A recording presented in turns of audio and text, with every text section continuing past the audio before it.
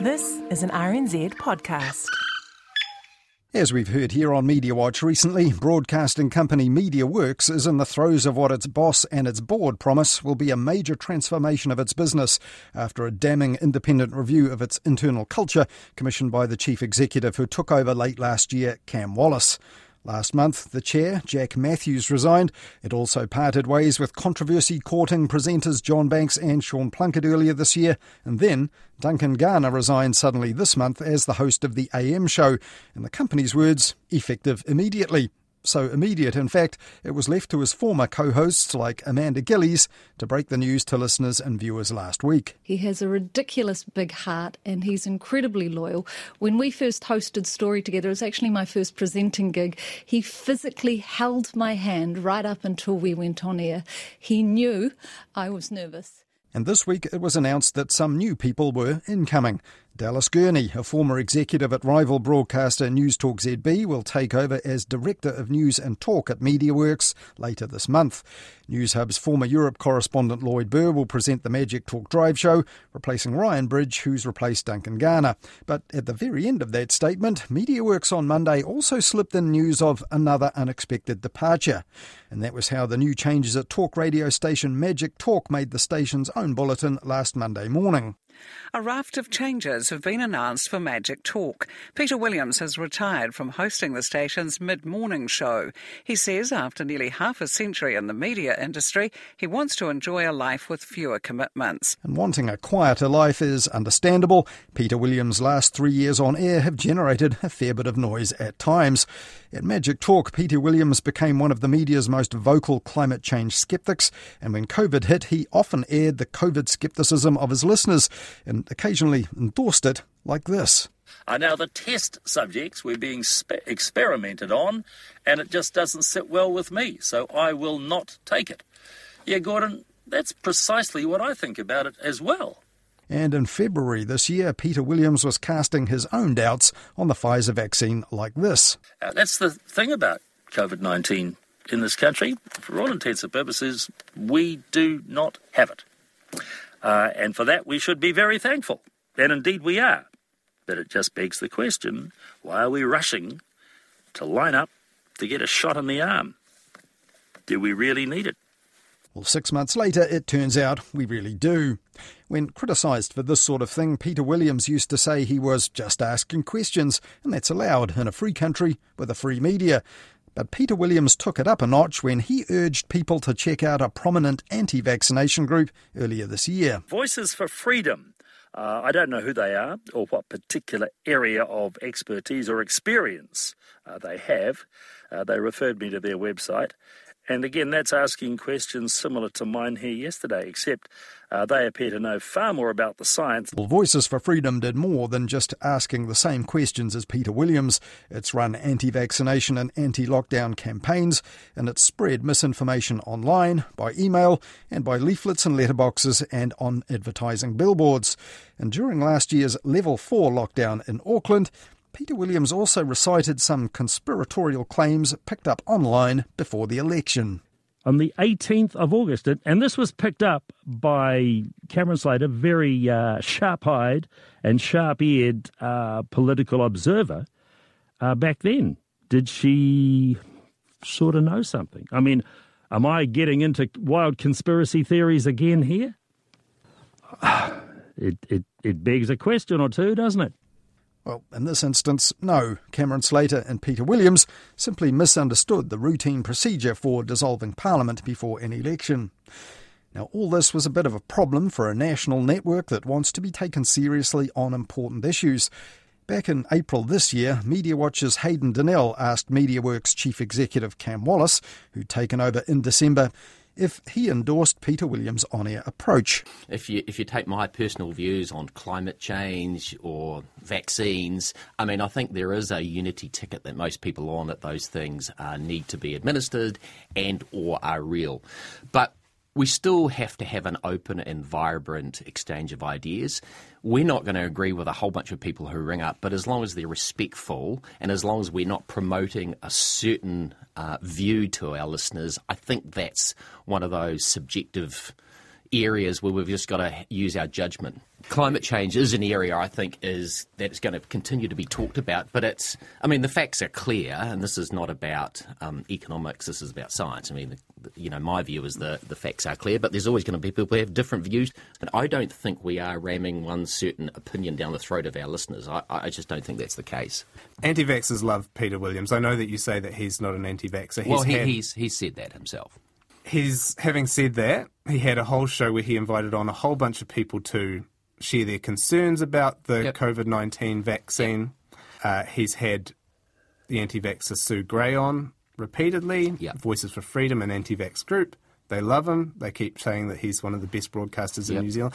Is that something that you can responsibly broadcast, given the importance of people getting the COVID-19 vaccine? I think that falls into there's different views from different people in the community about whether or not they should take the vaccine. But if you look at the amount of content we have across the number of platforms, I think we can justify promoting an open and robust exchange of ideas. It doesn't mean that we agree with the people on the show. It doesn't mean we agree with the callers. We've got to be a platform which is open to having that exchange of views.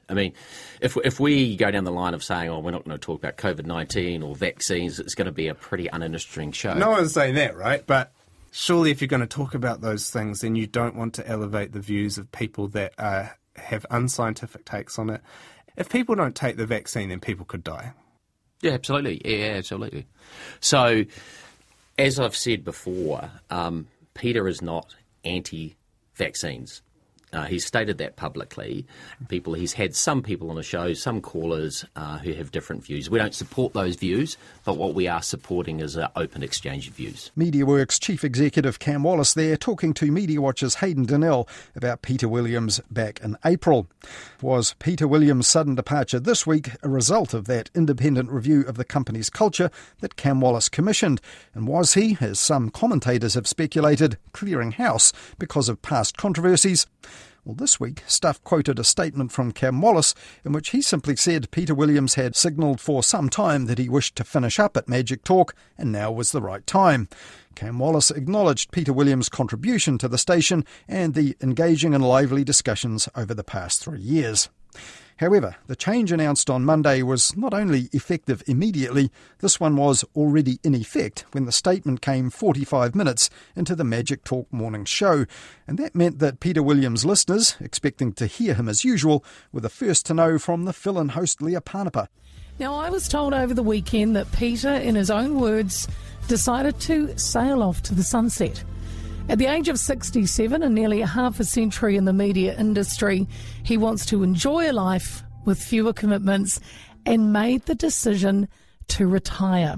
But Leah Panapa was also well aware that many of Peter Williams' listeners wouldn't take her word for it. And I'm sure you will also think it wasn't Peter's decision to leave.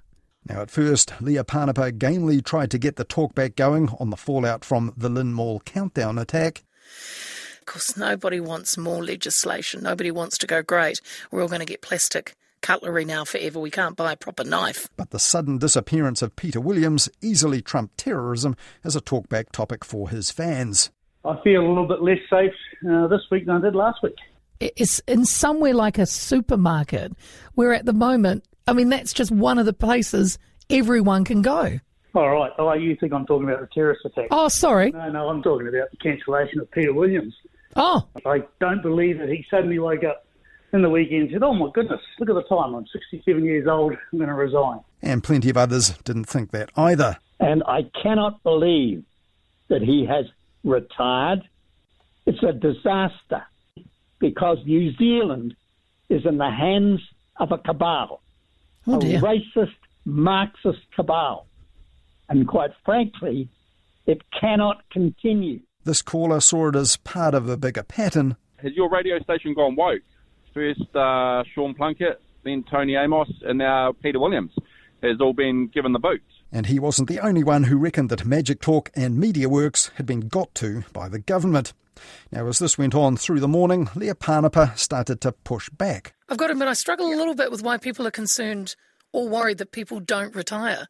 But I get it. I get that We live in a world where nobody leaves a job. We live in a world where everyone's cancelled. We live in a world where nobody believes the truth, or we have to question everything. And that's, that's fine. That's where we're at the moment. Well, that's certainly where Magic Talk has ended up, and it can't have surprised MediaWorks that the absence of a host who encouraged conspiratorial thinking would have an audience that would respond the way it did once he was gone.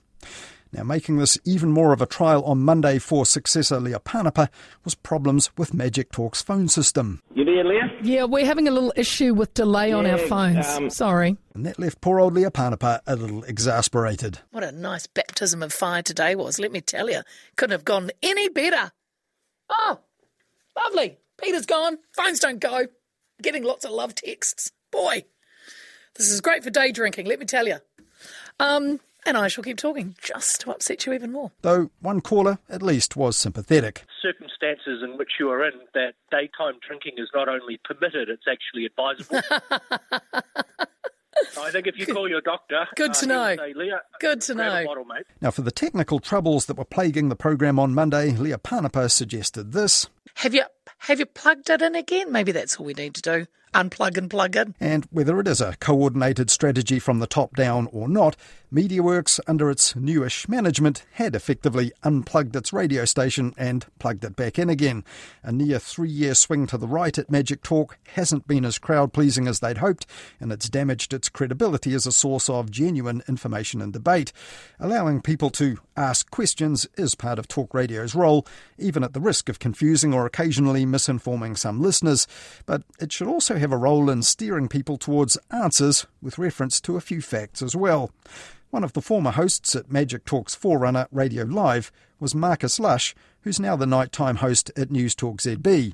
And last Monday, the same day Peter Williams' retirement was announced, he was trying to convince caller Bob that he was wrong to refuse the COVID-19 vaccine just because one woman aged over 90 has died during the current outbreak. Bob, you've got to get with the program, mate. I mean, there's people here really trying to fight with this pandemic and get it sorted out.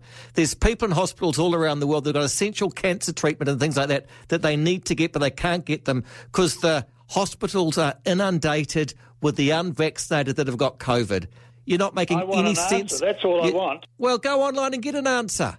You don't want an answer. You just want to ring up the radio and be a bit of a tool and say, oh, well, I want answers. Well, Marcus Lush later told his listeners he wasn't sure if he'd handled that call very well, but at the end of it, Bob, and hopefully other listeners, got the right message as well.